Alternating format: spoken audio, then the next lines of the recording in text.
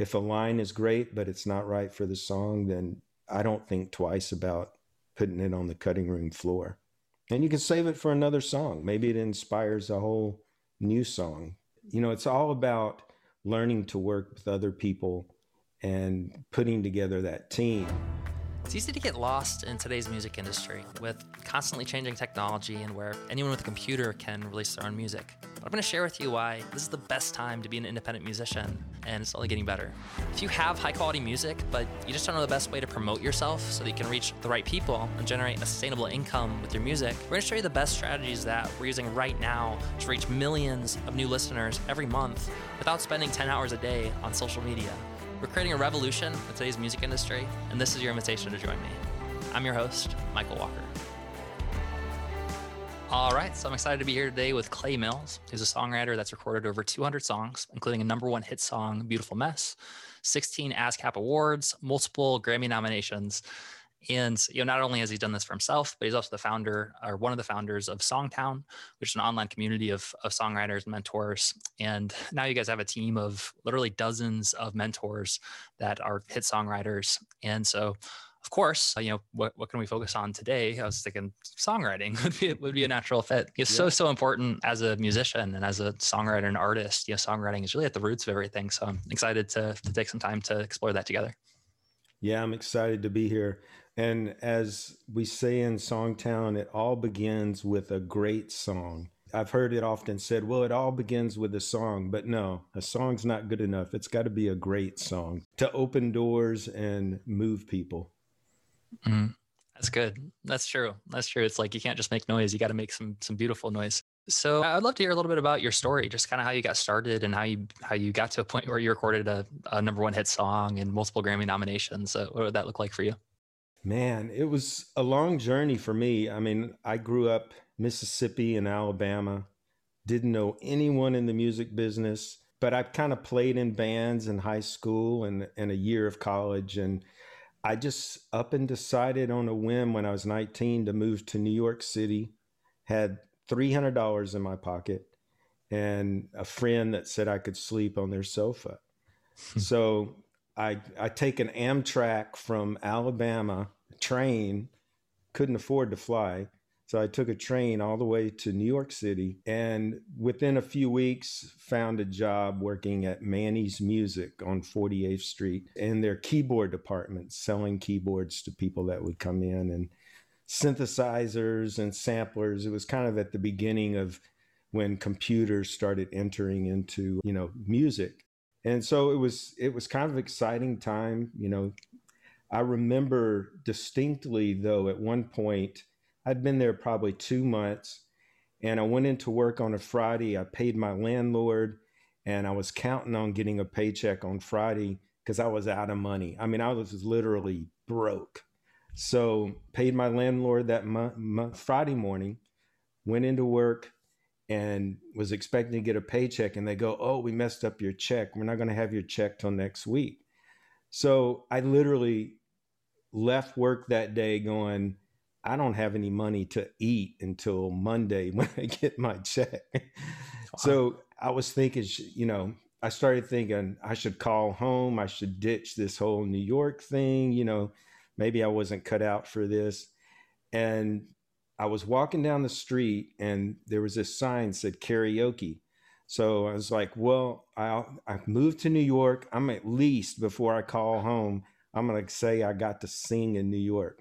So I went in, sang a song at their karaoke, and I started to leave. And the owner of the club came over to me and he said, hey, he goes, I love your singing. He's like, let me buy you a drink. So I sat down, was talking to him, and he says, what do you want to eat? And he's like, he got me a hamburger. And I was like, you don't know how much this means to me, because I literally didn't know how I was going to eat till Monday. And I was thinking of calling home, maybe moving back to Alabama. And he went over the cash register and pulled out $50 and handed it to me. And he was like, don't give up your dream, man. He's like, you got talent. So that made an impression on me, because as creative people, no matter what we're trying to do, we need people to come along at the right time to encourage us. Mhm. So that's always been my mission. And especially now since starting Songtown 8 years ago with Marty Dodson, where we mentor thousands of writers around the world, it's my mission to try to be that positive voice, and not solely positive, because our members turn in a song that sucks, we're going to tell them it sucks because that's the reality of it. But we also try to help them make their writing better. We don't just say, oh, you got what it takes or you don't. We, if your writing's not up to par, then we show you how to get it up to par. And it's working. We've had a lot of members having success. So, Mhm. man, that was long winded. That was beautiful, man. I love that story, and it's a great example of. I think it's true. Like a lot of times we need that encouragement. We need support. Like having a mentor. I don't think it's not a coincidence that in every great novel and Harry Potter, there's Dumbledore, and and Mm-hmm. Luke Skywalker has Yoda, and there's always like these mentors, and they can point out, they can see something inside of you that you can't necessarily see for yourself. And like you said, it's not always like positive feedback. Like they're going to be honest with you, and sometimes even direct and hard, and say like, hey, like we're good. But it's all given in love and in constructive feedback to help grow. So I think that's amazing that you're providing that service for artists. So now that you've had the perspective, both as like an artist yourself writing songs and also working with a lot of other songwriters, and I'm sure that there's like these patterns, or there's like certain like challenges or mistakes or common misconceptions or things that kind of come up over and over again, the similar questions. What do you say are some of the biggest challenges that you see songwriters struggling with when they first come to you? I would say 99% of all problems in a music career is that you're not doing something good enough yet. You're not on a high enough level. And understanding that you can't do everything great and building that team around you.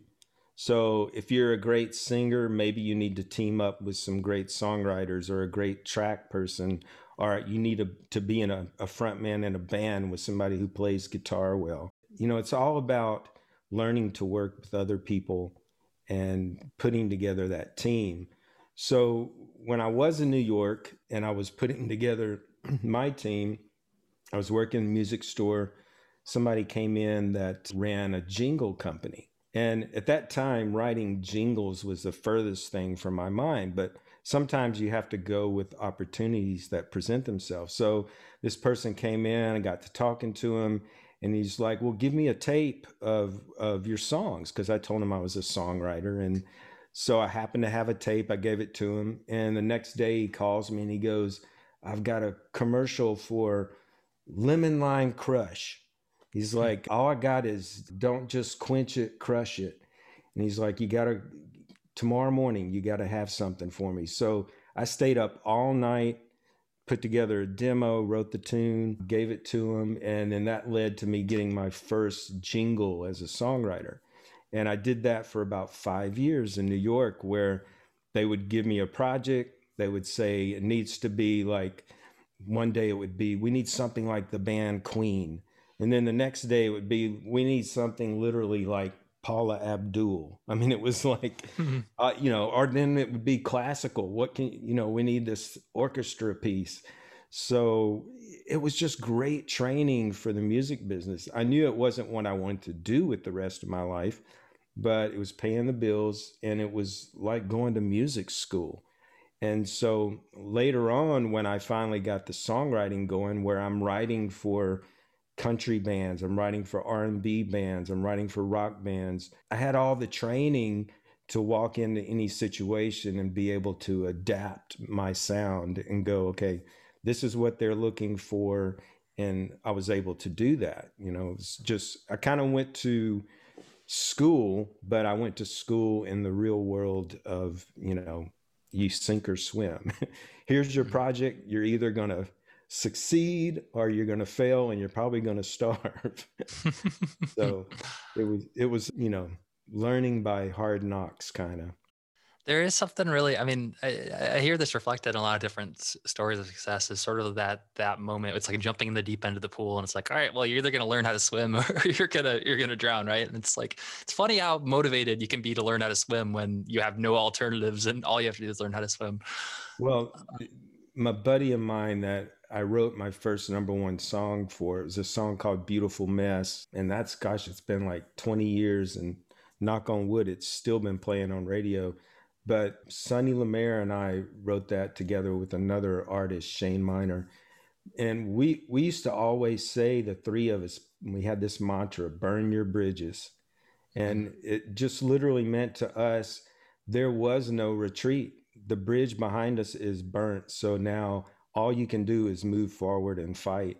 And I think if you have that attitude and you have just the little bit of talent, you'd be surprised what burning those bridges behind you. And there's no other option but to succeed, you know. Mm-hmm. And if you put yourself in, gosh, it's hard. I'm not going to say everybody out there should quit whatever they're doing and just go for it, because you have to be prepared for what does happen. And you know, it's hard. When I had my first number one song, I had a 6-month-old baby, was married, didn't know how it was, you know, some months I could barely make my house payment. I got fired from my publishing gig at EMI Music, and the whole world just seemed like it was caving in on me. But I stuck it out, and just when I needed it the most, you know, that first big hit came. So I think it's literally sometimes when things look the bleakest, if you don't give up, it's like the universe says, okay, you stuck it out, we're going to reward you. Mm. That's powerful, man. Yeah, I mean, I think there's a reason that the saying is always darkest before the dawn. Yeah, Yeah. it's certainly in my own life. Like everything that's precipitated, like the biggest growth periods have always been some sort of like adversity or some sort of challenge, and it's kind of catapulted into something else. If you're comfortable, you'll Yeah. never accomplish anything. I really believe that. Not, I mean, you can accomplish things, but I don't think it will be, it won't be your best. It won't be that groundbreaking, you know, thing that you're capable of if you're comfortable. It just, you know, hunger is the mother of invention, right? That's so good. So one thing I want to kind of come back to that you said that I think is really interesting, and I'd love to hear your take on this, because it's something that I wonder myself is kind of finding the balance between specialization and like really focusing and really honing in, like we talked about, like finding what you're really good at and kind of building a team around you, like the value, like how much we should be doing that versus what you talked about in terms of like learning different genres and kind of being like learning like how to navigate and be able to be flexible and kind of having this base foundation that you can pull from. How do you recommend? Yeah, like what are your thoughts on that balance? Like, you know, how do you balance the specialization versus the making sure that you have a basic understanding of everything? Well, it's hard to be world class at everything. So I suggest you try to find that one thing that you're good at and really become amazing at that, whether it's, you know, programming tracks for pop music, or you're a world-class lyricist that can walk into a room and write with people. That's one side of the equation. The other side of the equation is when you're talking about multiple genres. I think every artist, no matter what kind of music you're doing, you need to be pulling from multiple genres. If you wake up, if you're a country artist and all you do is listen to country music 24/7, you're going to get very stale in that genre. You won't bring anything new to it. So, you know, all the way back to the day when Ray Charles was amazing, groundbreaking artist, he was taking R&B lyrics and blending it with gospel music. Whether you're Run DMC years later bringing in Aerosmith to collaborate, where you're putting, you know, rap and hip hop together with rock music, those kind of things where you blend genre, that's a necessity, I think, to break ground. You always have to listen and be open to all kinds of music. But so you've got to be open to a lot of things in that respect.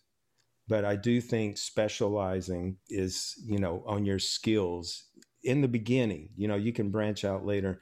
And then the other side of it is, not to confuse people further, but you know how in baseball you have a utility player that can go in. Maybe he's not great at any one thing, but he can go in and play center field one day, and then the next day he's at shortstop. So there are writers and musicians that make a great living because they're capable of being jacks of all trades.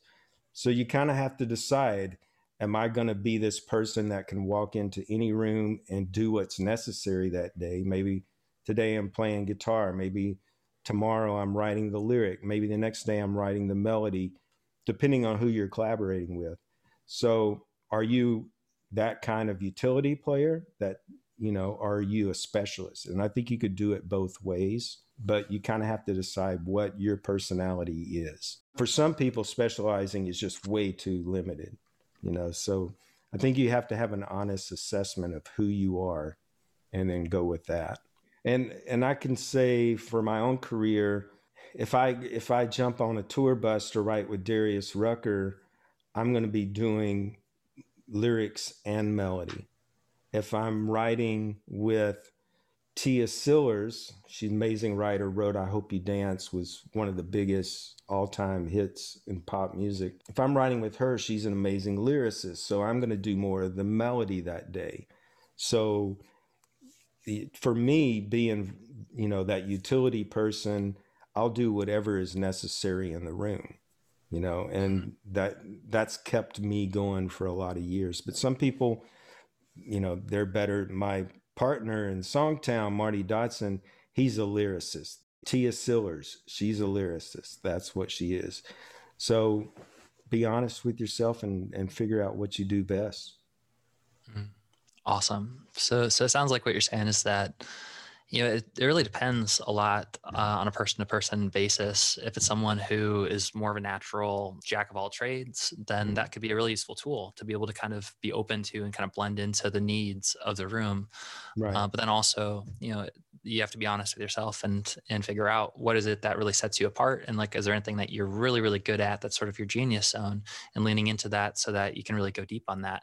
But regardless, it's really valuable as a philosophy to always be blending together several different genres. You don't want to just focus on one genre because if you do, then it gets stale. The analogy that came to mind when you were describing that was, I like this analogy a lot for a few different things, but like a running river, like if it's not running and there's not any fresh water going through it, it turns into this like stagnant pond, and there's all this bacteria and this like yuckiness, and it's like a breeding ground for death. Basically, it's stagnant, versus like a running river where there's fresh water like constantly going through it. Then it keeps things moving. And so it sounds like having that fresh water, having the other sources of inspiration is one of the best ways to kind of keep the current moving through you. Yeah, and it always makes me laugh. You know who Chris Stapleton is? Yes. So he is held up by hardcore country fans as, this guy who is, hardcore country, and, he's sticking up for real country music. Well, what they didn't realize before, he was this quote country traditionalist artist, he was writing songs for Thomas Rhett and Luke Bryan, some of these people that were more on the pop side of country. And so, to him, when he came time to do his artist thing, he knew what style fit him as an artist. But when it came to writing songs for other people, he loved that process too. And he loved blending styles, whether he was taking from Etta James, or he was taking from Motown, or he was taking from rock, 80s rock. He was in an 80s rock band for a while. He just loved, he was in a bluegrass band, the Steel Drivers, and won all kinds of awards in that band. So blending styles was what he loved. But when he decided to do his artist career, he really had to figure out, well, what do I sound best doing? And so, yeah, it's fun. It's a fun game to try to figure it all out. So one thing that kind of leads into is I think a lot of people, a lot of songwriters struggle with, I mean, obviously just the inspiration for the creativity and kind of where does the song come from? How do I write these songs? And what's the best process for doing that? And I know sometimes there's mixed opinions on using like references or like how much to lean on references and inspiration and pulling. And sometimes people have like mixed feelings about that. They're like, oh, I'm doing something wrong by borrowing from this. Like I should be totally original, authentic, and just myself. Like what are your thoughts on the songwriting process and influences and, and people being able to pull in references and be able to use those? So I've been in rooms with pro writers, pro producers, been around publishers, hit publishers. I mean, my whole career for almost 30 years now, every single person I've ever met needs inspiration, but the best people use it as a starting point. So if you get a vibe off a record and go, oh, I like that chord progression, or maybe I like what the toms are doing, how they're doing this beat. Maybe I'll try something like that. But then you completely get off of that original song. You don't want to be so close that you do get sued. And you can tell when people get too close to that line. But fortunately, knock on wood, I've never been sued. It's hard to, I just shy away from getting too close to anything. I want to be inspired and go, wow, that's a cool kind of thing they're doing on this song. But once you kind of soak in the energy of that, you got to let it go and you got to go into a new direction. It's a hard thing to explain, but everyone, I don't care if you were Stevie Wonder, he was borrowing from people when he was a kid, I mean, everyone does it. And whether you're U2 or the Rolling Stones or whoever, you have, leaned on your influences, and there's Steal Like an Artist. If you know that book, Steal Like an Artist, it's a great book. Oh, what's up, guys? So quick intermission from the podcast so I can tell you about an awesome free gift that I have for you. I wanted to share something that's not normally available to the public. They normally reserve for our $5,000 clients that we work with personally. This is a presentation called 6 Steps to Explode Your Fan Base and Make a Profit with Your Music Online. And specifically, we're going to walk through how to build a paid traffic and automated funnel that's going to allow you to grow your fan base online. And the system's designed to get you to your first $5,000 a month with your music.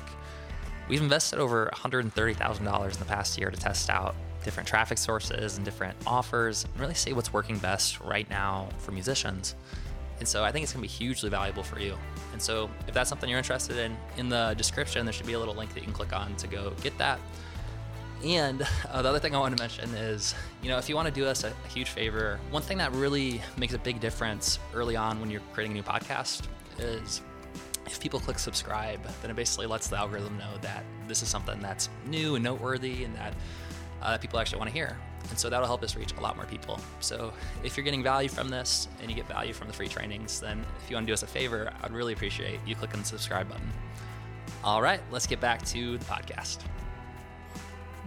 Yeah, that's so good. In some ways, I think it's kind of funny that it seems like trying to be completely original, like something totally new, when it's like we all we're part of the same world, the same universe. Like we didn't come from we're not apart from this. Like we're all we all came from the same place, and of course we're all influenced by each other. And it's not like we just live in a vacuum where we can kind of bring something that wasn't energy from some other form. I'm getting kind of high up in the clouds here, but I think that everyone that I've talked to that's had success, like you're talking about right now, has given the same kind of answer. That's no, absolutely. You can be influenced, but also there's a balance to using it for inspiration, but then also bringing something new to it and being able to play off of it and create something that's your own. Yeah, most definitely. But that's the key, making it, your own and not just grafting something from someone else. It's kind of like you're using the bones of something, but the blood and the flesh has got to be totally different. So let's say that someone that's listening to this right now wants to kind of kick things into gear, get back into a really solid routine, maybe with like songwriting, or they want to take things to the next level. What do you recommend for like a habit, or for like, do you recommend like a daily songwriting kind of ritual or routine, or what are your recommendations for someone to kind of take their songwriting habits to the next level? Anything you do in life, if you do it on a routine, you're going to get better at it. Whether you want to be a professional athlete or you want to be a songwriter. I mean, could you imagine you play guitar, right? Or what instrument do you play? Primarily piano, but I Oh, okay. dabble out on the acoustic guitar a little bit. I mean, could you imagine when you were trying to learn piano and go, nah, I'm only going to play every once in a while when I'm inspired, you know? And I'm certainly not going to sit here and practice these chords and these riffs and these. So for songwriting, it's no different. It's a muscle. So if you get up every day and you try to create something, you're going to build that muscle. And you're also going to build your skills. And that's what I try to do at Songtown in my master classes, is help people build their skill so that when they do get that inspiration, they have the tools. You know, every songwriter I know makes it easier on themselves by setting up co-writing appointments. So I know Mm. tomorrow I'm writing with Joe whoever, on, you know, the next day I'm writing with Frank whoever, the next, you know. And if you have regular co-writing appointments that you keep, you got to show up, you got to have an idea, you know, and that's what you need. You need those goals to motivate you. If you just sit down by yourself and go, I don't know, maybe I should be answering emails today, or you know, it's too easy to get distracted. You know, you start looking at your phone, social media, you know, maybe I need to be posting more. But if you've got an appointment, you know, to co-write with somebody, then you're going to keep that appointment. You're going to show up and you're going to be productive and you're going to finish a song that day. So co-writing is probably, and not just that, if you're trying to network as a songwriter or an artist, co-writing with other people, that's what opens the doors in this business, is collaborating with other people. So Mm. if every publisher I've ever met will tell you they sign new writer because those people are writing with writers they already have signed. And then they go, well, wow, this person's really good. You know, you're writing with him a lot. I want to sign that person too. So it's co-writing. You can't go wrong with co-writing. Mm. That's really smart. Yeah, sort of the accountability of throwing your hat over the fence, scheduling the call with someone so that you absolutely know that you're going to do it, and just the way that you can play off each other. I mean, how many times, I'm sure people listening to this right now have had where they're sitting down and they have an idea for a song, and then they second guess themselves, like, Yeah. for an hour straight. It's like, what about this line or this line or this line? When literally in like 5 seconds, you could just been like, hey, what do you think? And they're like, nope, like that's a terrible line, or oh no, like that's awesome, like they love it. It seems like there's a lot just more freely flowing creative energy when you can be doing it and bouncing ideas off of each other. I'm that first guy that second guesses himself a lot. So my best collaborators are when I'm sitting in the room and I throw out an idea and they're the second guy that you were just describing, going, oh, that's awesome. Those kind of people keep me moving forward. Where if I'm just writing by myself, I'm going to start second guess. No, this could be better. No, this could be better. And then you tend to get bogged down. So you know, that's another thing that you have to learn about your own personality. Like, are you that person that can never finish because you're too hard on yourself? So maybe you need to be co-writing with people that are more encouraging, you know. So that's definitely you know, something that you have to be conscious of. Mm, that's so good. So with co-writing, if someone's listening to this right now, like, okay, awesome. So I want to start co-writing. What do you recommend? Where do you recommend that they start kind of looking for co-writers? Like, obviously, Songtown is an incredible community that they Yeah, could tap dude. into. And We have regular co-writing matchup events where, I mean, our members are literally, this morning somebody, you know, emailed me and said that they were fixing to go into co-write on Zoom. One of them's in Canada, one of them's in the UK, and another one's in Australia.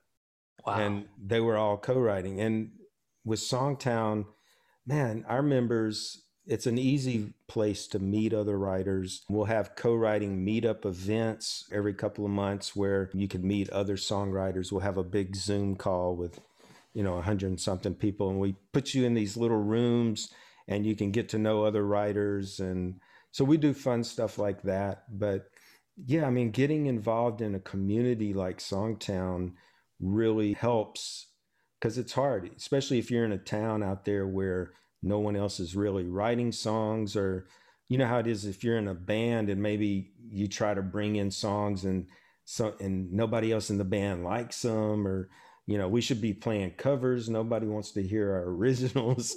Whatever it is, Songtown's a place where it's a tribe of songwriters, so they get it. And we have a lot of artists, and it's working. We had one of our members recently had a Tim McGraw cut.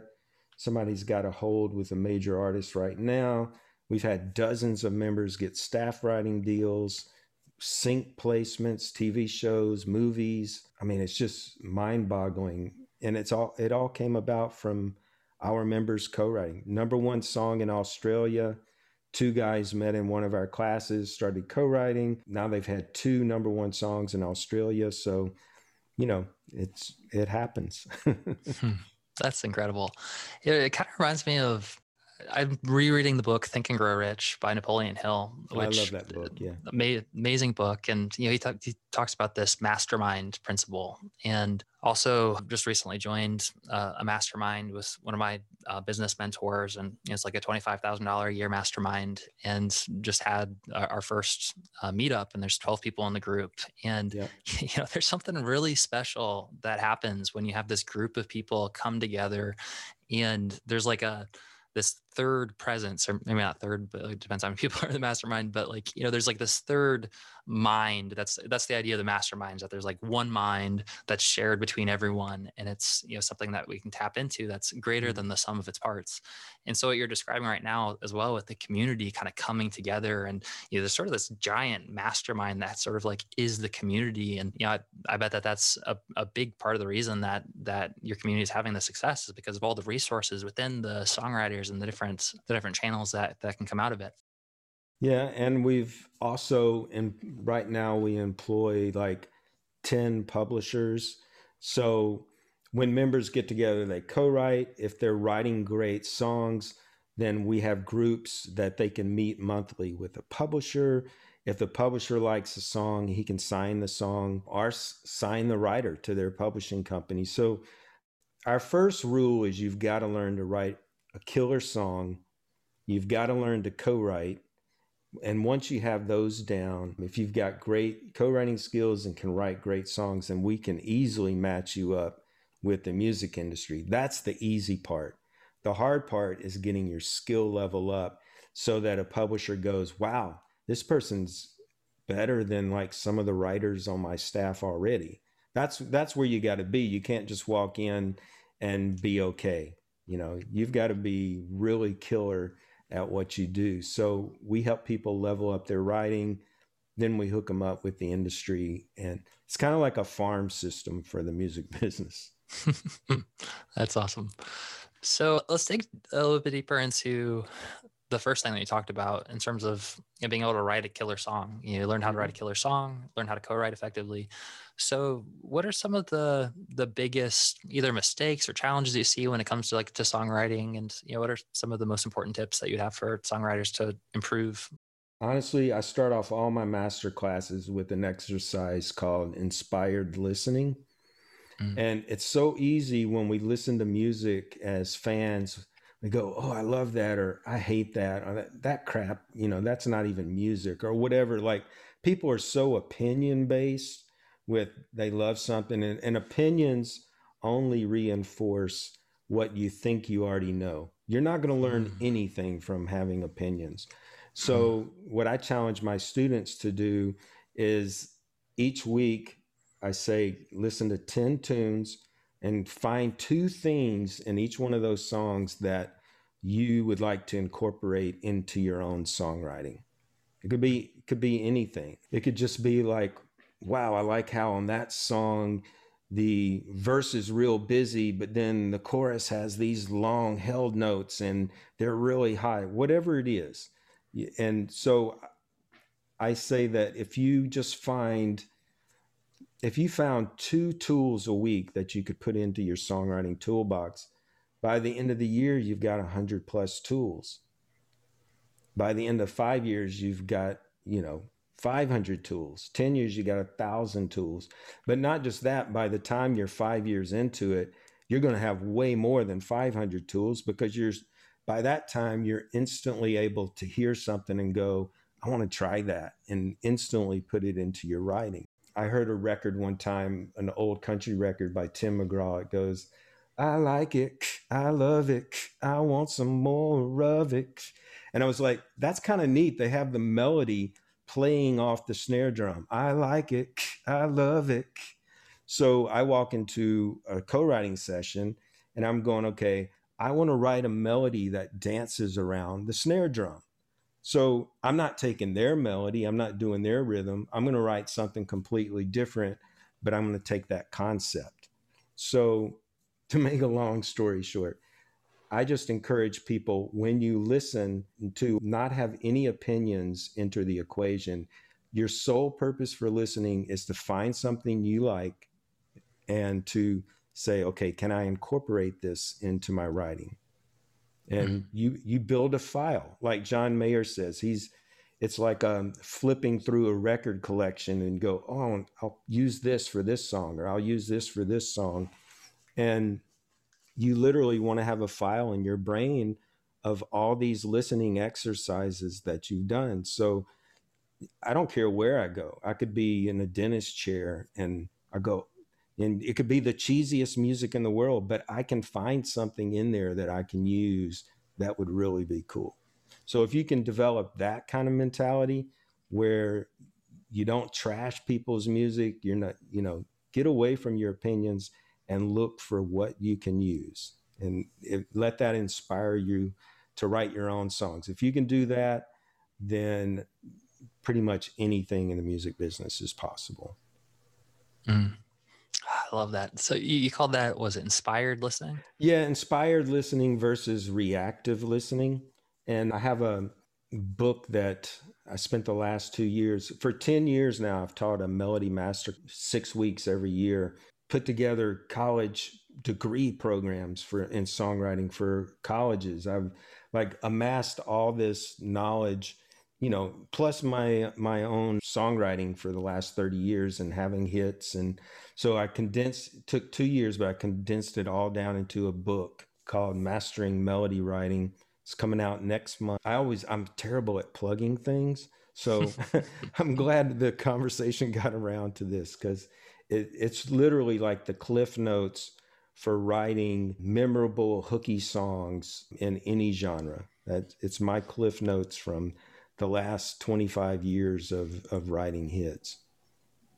That's amazing. So I wish that we already had the link for it. Well, here's what we'll do. So after it comes out, because I'm sure there'll be people listening to the podcast after the book is out, we'll come back and we'll put a link in the description, because that sounds amazing. And I love that idea too. Inspired listening, just having a document and 2 songs a week. You're writing down 2 ideas, and literally just like having that as a system, literally be able to pull, to look at that.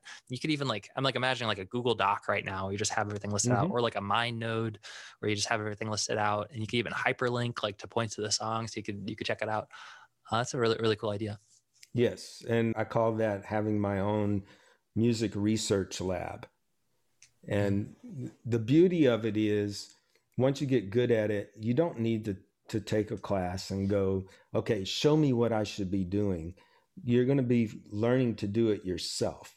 So if you hear a song and you go, wow, I've never heard that chord progression before, I'm going to try that. And then the next time you sit down, you try, completely different melody, completely different groove, but you might go, I like that one chord change, I'm going to put that in a song. So if you build up a file, and I do that, I have a spreadsheet of, cool stuff in case I ever forget it. And I do it religiously, and with the hyperlink, so I can go to YouTube and listen to it. I'll put, check this out at 2 minutes and 10 seconds. That's so smart. And I bet too for like for co-writing sessions too. Like if you had this idea, you're like, oh, like here's what I'm Yeah, referring to, like something like this. We can play off this. That's really cool. exactly. And that, especially going into any writing session, being intentional.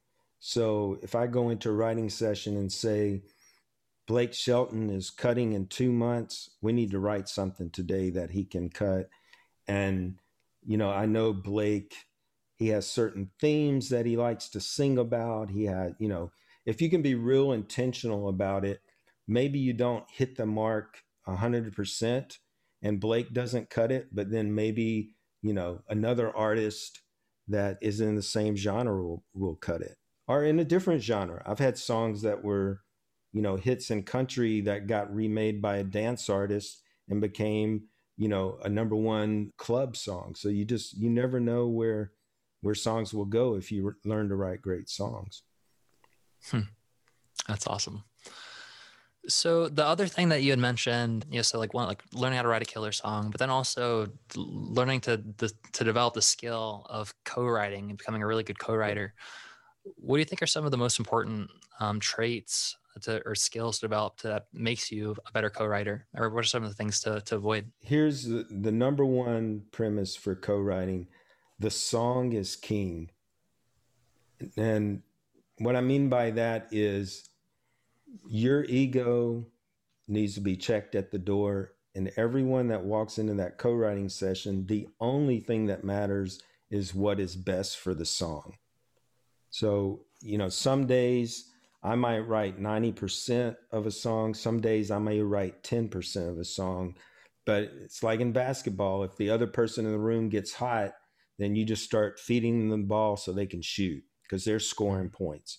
So you've got to kind of figure out who you are in the room that day, what's needed. Before, when I was saying maybe today you're writing lyrics, maybe tomorrow you're writing melody, figure that out and figure out what the song needs. You never want to get into a situation where you're fighting with somebody over what should be in a song because you want your idea in the song and they want their idea. So I think if you could remember that golden rule, kind of, that the song is king and you're only wanting to do what is best for the song, then I think that keeps you, moving ahead in a positive direction. It's not easy, especially when people are starting out, they want to prove themselves. But, you got to learn that skill of getting along with other people in the room and fighting when you believe in something, fighting for it. But nothing goes in a song that everyone in the room doesn't agree upon. I mean, if I can get everyone in the room to agree on a line, then it goes in. But if two people in the room don't want it and I do, then that line doesn't go in the song. We try to come up with something that everybody is happy with. And, sometimes it'll be where one person in the room is really passionate and the other people go, well, I'm on the fence, so we'll go with the person that's, really passionate. But you just never want to get into that mode where you're fighting. My line's better. That is what amateurs basically do. It's not what pros who know how to work together do. That's really good. So it sounds like what you're saying is that one of the most important things in terms of being a good co-writer is checking your ego at the door and not taking things personally. And, Yeah. And it's okay to express, like, if you think something is a good idea, like, absolutely share it, but don't be so attached to it that that you're stuck to that viewpoint, and make it more about, what's best for the song and not necessarily about whose ideas or what, and taking ownership of it. Yeah. I love how you say in like one sentence what it took me 5 minutes to say. And I'm the writer, so I should be better at that. One of the best phrases somebody told me early on was, the hardest thing in songwriting is getting rid of a great line in your song for the right line. And I think when we're starting out, we get attached to like, oh, this is the best line I've ever written. But if, once again, the song is king, if it's not the best line for the song, then being a great line doesn't matter. every line's in service of that song. So learning to, be okay with what Stephen King said, killing your little darlings. He was referring to, ripping a paragraph out of a novel if it doesn't belong there. But it's the same with writing songs. If a line is great, but it's not right for the song, then I don't think twice about putting it on the cutting room floor. And you can save it for another song. Maybe it inspires a whole new song. That's awesome. Cool. Well, Clay, this has been a lot of fun. And I've had a couple of conversations with songwriters and people who are like masters like you. And I always come away from it feeling really personally inspired to start writing more songs again myself. Yeah. So I always appreciate being able to have conversations like this. So for anyone who is listening to this right now and is interested in learning more about Songtown or connecting more with you, where would you recommend that they go to learn more? Songtown.com. You can also, if you have questions, just email me. I answer all my emails, clay@songtown.com, and I'll get back to you.